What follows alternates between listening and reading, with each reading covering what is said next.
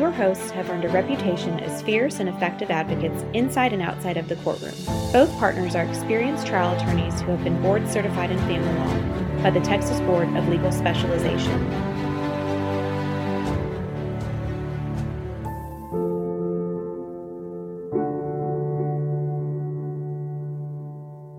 Hi, everybody. My name is Ryan Siegel. I'm one of the partners here at Walters Gilbreth, and thanks for tuning into our For Better, Worse, or Divorce podcast. Today, I am joined by Alejandro Juarez of the Juarez Group. Alex is a lender down in Austin, Texas, and he's here joining us today as part of our summer real estate series. So, Alejandro, welcome. Thank you, Ryan. I appreciate it. I'm looking forward to chatting with you.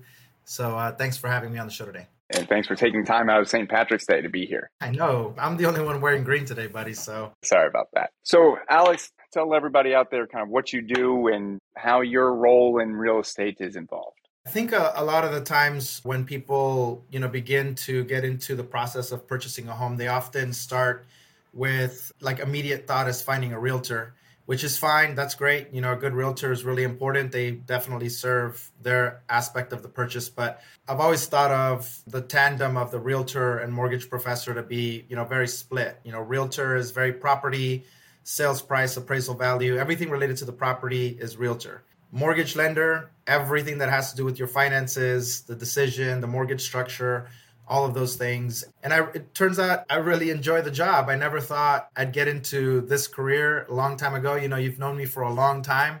And I think that, me being a lender was something really unexpected, but I found myself really loving it. And most importantly, I found that the industry had a lot of missing pieces as far as education goes. I found really quickly that people really had no idea what was going on with their mortgages. They didn't understand how lenders were structuring them or understand what the long-term implications of their finances would be over the decisions that they were making. So we just sought to build out a branch that focused primarily on that, on educating clients, informing them, giving them options, and then letting them make decisions that they felt were in their own best interests. So we've been doing that now for 8 or 9 years, and it's been going really well. Obviously, Austin is a great market, but we work all over the place in Dallas and Houston, Midland, all over Texas. So it's been good. Great. So let me ask you this. If I'm to buy a house, right, I've got my real estate agent, where do you come in that process? So where I come into the process should be, ideally, from my perspective, before the client ever even begins to look at houses. A lot of realtors might not like me saying that, but I find that it's a little bit, it's kind of putting the cart ahead of the horse when you start immediately searching for homes, because a lot of the times people will fall in love with homes and then realize that they can't actually approve for them. So the first thing that should happen really is you meet the realtor, you might talk about the general idea of what you're trying to accomplish, and then immediately connect with your lender to figure out how far you can go in terms of an approval, what you're allowed to purchase. It has to happen before the house search starts, because mortgage is way more complicated than most people realize that it is. Sure. And let's use that to transition to kind of how our jobs intersect, so to speak. So in our line of work, oftentimes married couples are going to own at least one house. If they've been married for an extended period of time, they own a house together, and then they realize they're going to get a divorce. So what do we do with the house? And in our line of work, it is, well, one person is either going to get it or the house is going to get sold. When do they come to you in that scenario as try to figure out how this is going to work going forward once these two end up splitting apart? I think a lot of the times it happens, at least in my experience, it's happened really early. Most of the clients that we have that we close in situations like this are just in the beginning phases of the conversations that they're going to have with their attorneys about how they're going to get divorced, but that is usually already in motion. So what I have found is that with, a solid plan and with two spouses or ex-spouses that have the willingness to help one another and that have the willingness to understand how complicated and how complex that situation can be, if they're both in a place where they're willing to help one another, you can make a lot of things work. But when that's not the case, and I'm sure you've run into a lot of situations when it isn't the case, most of the time, if not all of the time in those scenarios, you kind of just have to wait until the dust settles for the divorce decree to be complete, to be finalized, and then determined who got what ended up happening, and where are we going from here. But if both sides are amicable and they're willing to help, there's a lot that you can do before that decree gets finalized. Sure. And from our perspective, what we'll usually see is the people, especially nowadays, want to preserve that interest rate that they got in 2020, 2021 or so. And so I guess speak a little bit on the advantage of keeping that interest rate versus what happens if you refi now. Right. That's a huge issue for, not just people in that situation, but pretty much every homeowner right now that was able to secure a low interest rate and is thinking to purchase a new home. And in that kind of situation, it can be financially, for lack of a better term, I guess, damaging, just because a lot of people right now are, like myself, in interest rates that are in the twos, 2.5%, 2.7%, 3%.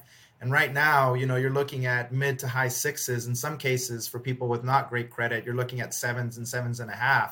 And so refinancing the mortgage to provide the equity needed to, essentially give to your partner to let go of their ownership interest, that can be really difficult, because now not only are you creating a larger loan and therefore a larger mortgage payment, you're also essentially wiping out the old one that you had and replacing it with whatever current market rates are.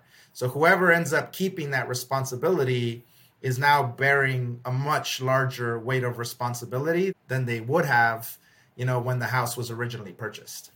Right. And from our perspective, if let's just say I'm representing the wife and she wants to keep the house and she can afford the mortgage payments now, but if you refi, like to your point, those rates are going to skyrocket, and that's going to affect the monthly payments too.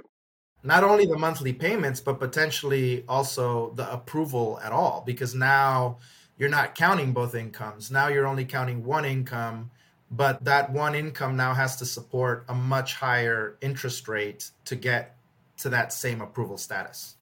Let me ask you this. When a lender is looking at that approval in that scenario, does the lender look at the potential assets that could be awarded, or does the lender look at what they have now and kind of split it? I guess, how do the assets they currently own versus what they may own once the divorce is finalized? So the lender essentially is going to look at, if the divorce has begun and the separation has, already started, that generally speaking, the lender to some degree will say, we're not doing anything until the divorce decree is finalized, except in situations where we can guarantee that the ex-spouse will show up at closing and sign the closing documents. So let's say, for example, you have a husband and wife. The wife is refinancing the home and doing a regular cash out, not an OT lien cash out, but just a regular cash out. They're going to keep the house, pay the spouse. The spouse is going to give up their share. They're going to get off of the mortgage. As long as that spouse is willing to sign the documents, they'll let them close. But there's a problem in that spouse, even though they weren't on the mortgage, they're still on title, because it's Texas and it's a community property state. So the ownership split would have to happen once the divorce decree was finalized, and then they could be released. But that also presents, I'm sure, complications on your end. And so it can be very tricky, but it is possible, I feel like. And you mentioned something, and just wanted you to explain a little bit on what is the difference between a cash out and an OT lien. So a cash out refinance has limits to how much you're allowed to pull out of your home. A cash out will only let you borrow against 80% of the value of the home. And so if you have an OT lien situation, they will let you pull up to 95% of the value of the home. So let's say a home is completely paid off and the house is worth $200,000, then you can pull 80% of that out on a normal cash out. But a lot of the times when you have a divorce, they don't want to split 80% because the spouse that's keeping the house is keeping the other 20% of value, if that makes sense. And they want to split it exactly down the middle. You can't quite do that with the house without selling it completely. And so the ulti lien is essentially as close as you could possibly get to that because you're pulling out 95% of the equity of the home. It is the only time that you're allowed to do that with a cash out is in the situations in which you have a divorce decree that is finalized. Then they will allow you to do an ulti lien. Got it. And so that ulti lien, do they get the cash right then and there at closing, or is that something, because I know there is also types of liens that will sit on the property until it's sold or refinanced or something like that? Yeah, those would be more like HELOCs, which would be slightly different. A HELOC, I think, could be maybe a clever solution for what is currently happening right now, where people are refinancing mortgages and going from a really low mortgage to a high one. But I'll get into that in a second. But the money from a regular cash out on a primary residence is essentially released about 3 days after closing. So there's basically a 3-day right of rescission on any primary residence refinance. So you close on the refinance, you go to the title company, sign all the documents, and then they count 3 business days and then release the funds.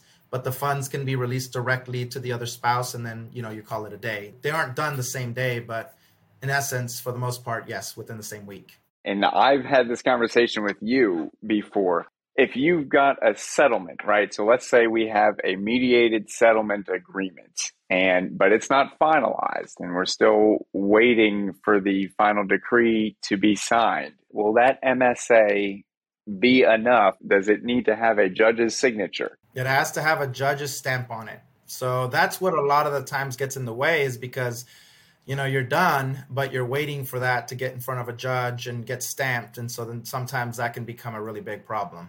Sure. Because here's the problem from our perspective. If I'm representing, let's say I'm representing the wife, and the wife says, I want to keep this property, husband agrees, and we just need to refi the house within 60 days. But the problem is you can't refi the house until you're done. And the husband doesn't want to, he's going to say, well, I'm not signing this because my name's still on that lien, or the mortgage rather. So, yeah. It becomes a game of chicken and egg a little bit, where it's, yeah, I mean, from your perspective, I cannot imagine how precarious those conversations can be. And that's why I was saying earlier, if the sides are amicable and there's still a lot of good faith there, I think things tend to work out just fine. It's when that's not the case, then things can get really, obviously, contentious and complicated. Alex, there's a reason why I'm still employed. It's because 90% of these people are never amicable. Yeah, no, we had one recently where it was very amicable. They both helped each other qualify as co-signers. They didn't want to wait for the divorce decree to be finalized. And they're essentially, he bought his house, she bought her house. They sold the house that they owned, split the profits, and then co-signed on each other's home. They're going to wait for rates to come back down. And then when they refi, they're going to refi each other off of their mortgages. But by the time the refi comes, the divorce decree will be finalized. So at that point, a little bit easier. But they were willing to go through that. But like you mentioned, I mean, 95% of couples are probably not going to do that. But those are scenarios in which it can be, much easier. Yeah. And let me ask you this. In that scenario, did anyone do any sort of, we call them DOTSAs, the deed of trust to secure assumption? Did they do any of that in that particular case? I don't recall. It was a while ago, but both of them had to sign on each other's properties. So they essentially both own 2 properties and both are on each other's mortgages. And so that won't be able to get addressed until they come back and refinance. So they both fully own both properties right now, which in 95% of divorces, I would imagine, is not an ideal situation. But for them, in their situation, they were fine with it and they just they rolled with it.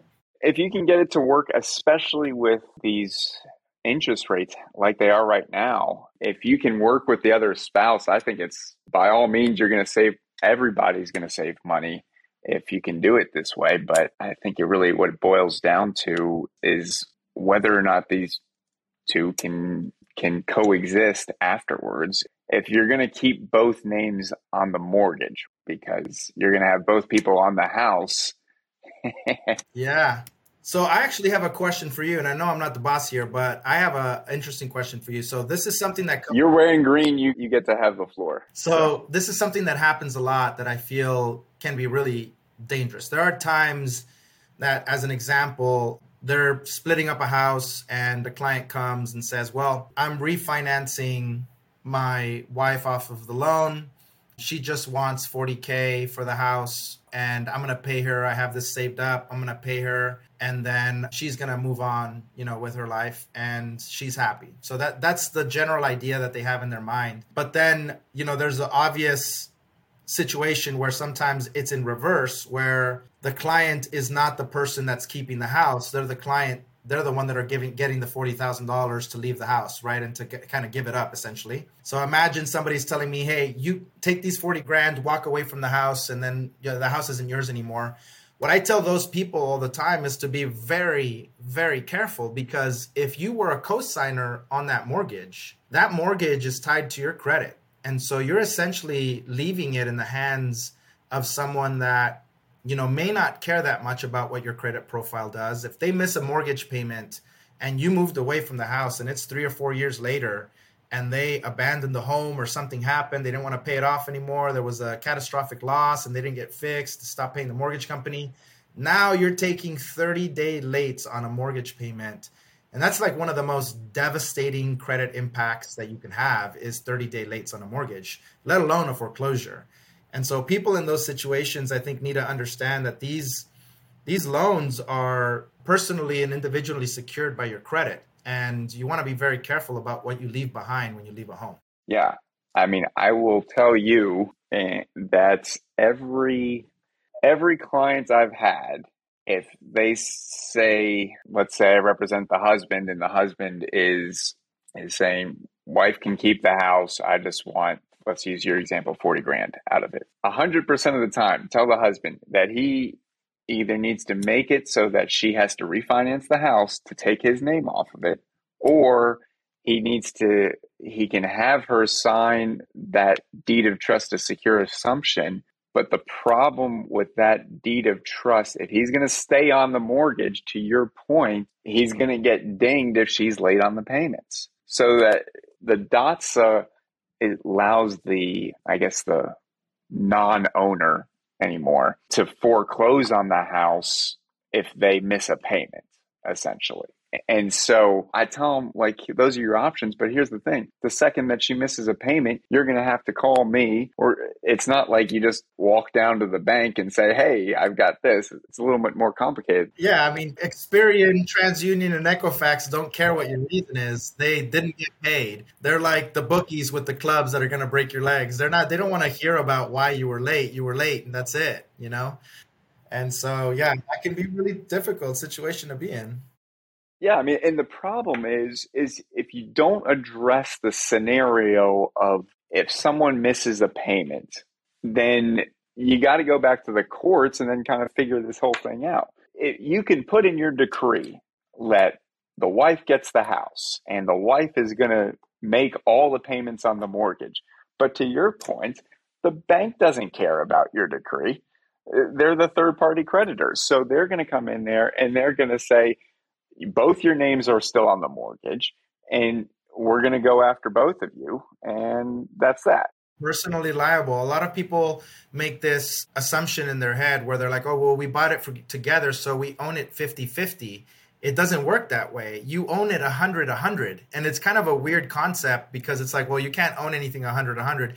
You do to the credit bureaus. They don't care whether it's borrower number one or borrower number two that's making the payment.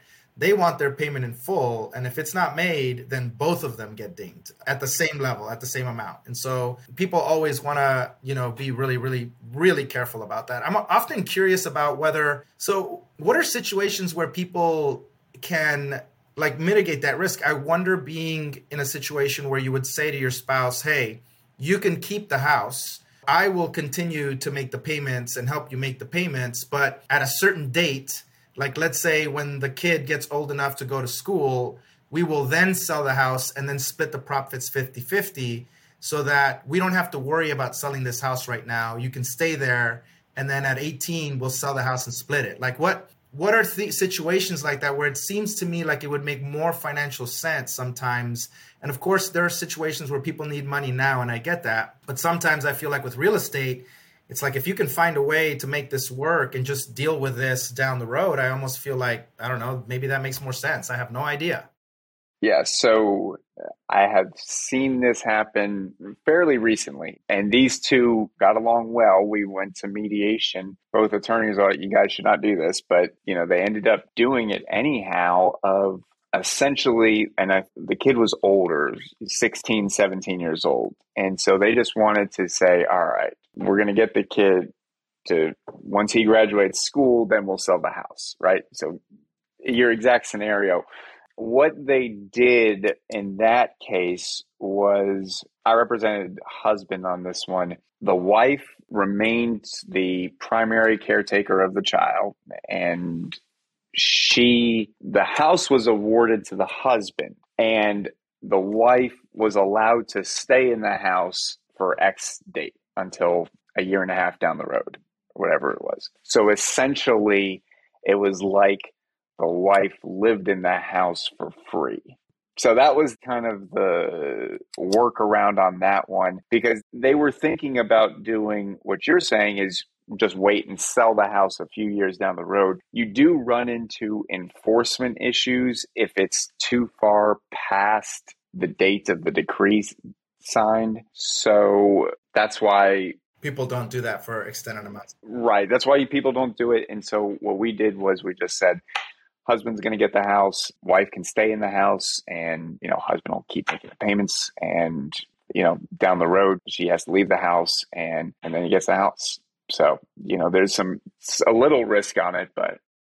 Yeah, especially like in a short term like that, it might actually make some sense. I'm going to throw a wrench in that, which is really interesting, is that in that situation, the husband now has multiple hits to his debt to income ratio on a mortgage application, because he's paying for a house that he's not living in and has a separate housing expense for where he currently is, and then would be buying another house. So now he has basically the house that he owns and this other mortgage that he's going to purchase, but no rental income for the house that he owns because his wife's not paying him rent. Like, he's just paying that flat out. So those can be obviously complicated situations financially as well. And I think that these are the reasons why when you have, creative solutions on the legal side, that you're able to have conversations with a mortgage lender that you trust to figure out, hey, we're going to do this. This isn't going to happen for a few months down the road, but what is it going to do to me when I take on the responsibility of paying for this home so that my wife can stay there? What will it do to my chances of being able to go buy my own home in the interim? Because if we do that calculation and tell you, hey, there's no way this is going to work, then that's important probably to know, right? But in some cases, it works anyway. So it just depends. Let me ask you this. In that scenario, if the wife had, let's say we tied into the decree that wife was to pay husband, I don't know, $1,500 a month, could that help in his debt to income ratio? Right, absolutely. Because now he can report rental income to the IRS that we would eventually see in his tax returns and help offset the cost of that monthly mortgage payment. Because otherwise, it's basically zero income for that house. Whereas if he would be charging her or had a lease, he would be able to, collect that income. Now, he can still do the lease. Even today, he could still do the lease. It didn't have to necessarily be on the decree. I don't know how the decree is written, but technically he could probably still do the lease. But yeah, those are situations where it can get really complicated. Imagine a situation where the husband or the wife, whoever it is, gets the house, is paying for the home so that their spouse can stay there with the child, but is also paying child support. Now it's a triple whammy because you're paying child support, the housing expense, and the expense of you wanting to go buy another house. So now you have these major hits to your debt to income ratio because there's no other income to offset it. Those obviously can be very challenging. You see all kinds of things, but those were the first things that came to mind when we were talking about the scenario. I was just like, wow, that's a lot. I'm assuming that child support is certainly a debt that lenders consider. Absolutely. Yeah, because we would have to see the divorce decree to find out what the monthly child support debt is going to be. And then obviously the divorce decree would say that the wife is going to stay in the home and the mortgage is still in his name. So he's liable for the house without any rental income coming back. So now we have that, the child support, the no rental income, all of the debts that the person currently holds, credit cards, et cetera, plus the projected cost, the monthly cost of the new home. Yeah. I mean, it gets tricky. I mean, it does get really tricky. And to your point of, these people working together, but he could be kind of in an uphill battle, so to speak, because he's doing this good thing of having his wife and his kid. No good deed goes unpunished, Siegel. No good deed goes unpunished, my friends. Ain't that the truth? And the truth is that it's a very honorable thing. And luckily, it doesn't seem like it's going to be for very long. So I don't think it'll be that big of an issue. I was thinking about it more in terms of like, you got a little tyke and you're like, yeah, we'll sell the house in 18 years. We'll just let the house increase in value. But I didn't know anything about, enforcement clause. And that obviously would present a pretty difficult scenario. Yeah. I mean, you just got to get creative sometimes and understand both the risks and rewards of doing so, because it could be detrimental to one side. I mean, what usually happens, and you go to court, what usually happens is the court just says, we're selling this thing. And because of all these scenarios that we've talked about over the last half hour, of course, generally just going to say, all right, sell the thing because both of y'all are on the mortgage. And that's the easiest way to avoid special warranty deeds, deed of trusts. Is this even despite what the people want? Like, even if the spouses don't want that? If they agree, they can agree. And the court will sign off on 99 times out of 100, especially when it comes to property. The court's just going to sign off on what the agreement is. But if people are fighting and one says, I want the house, the other person says, no, I want the house, guess what the court's going to say? Y'all are selling the house. Then no one has to worry about mortgages, and unfortunately, they don't get to talk to my friend Alex. So yeah, from a purely financial, objective standpoint, that is the easiest solution. The problem is that it has all kinds of practical implications on people's personal lives. Where does the spouse go? Where do the kids go? They're changing schools. Now we got to drive 50 miles to drop off the kid because I have to move somewhere else. It creates all kinds of really difficult situations. And so I think the key is in finding really great people that are willing to kind of sit down and figure out what those solutions are, and not just in an ideal way, but rather what do these, ideal versions of the solution, what are the practical implications of them? What is going to happen when we actually do them? Yeah. Well, I think we're out of time. Yeah, man, that was great. I thought we did pretty good.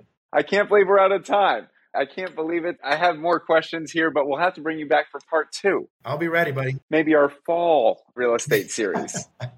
I'm down. Even though we're only in March, but well, that's all we've got for today. If you enjoyed this podcast, please smash that like button, leave a review. And also, if you want to contact Alejandro or his team for anything in assistance on mortgage lending, all that jazz, we will have his information listed in the description of this podcast. So, Alex, thanks a lot, my friend. I appreciate it. Thank you, everybody. Thank you for watching. Bye. For information about the topics covered in today's episode and more, you can visit our website at waltersgilbreth.com. Thanks for tuning in to today's episode of For Better, Worse, or Divorce, where we post new episodes every first and third Wednesday. Do you have a topic you want discussed or a question for our hosts? Email us at podcast@waltersgilbreth.com. Thanks for listening. Until next time.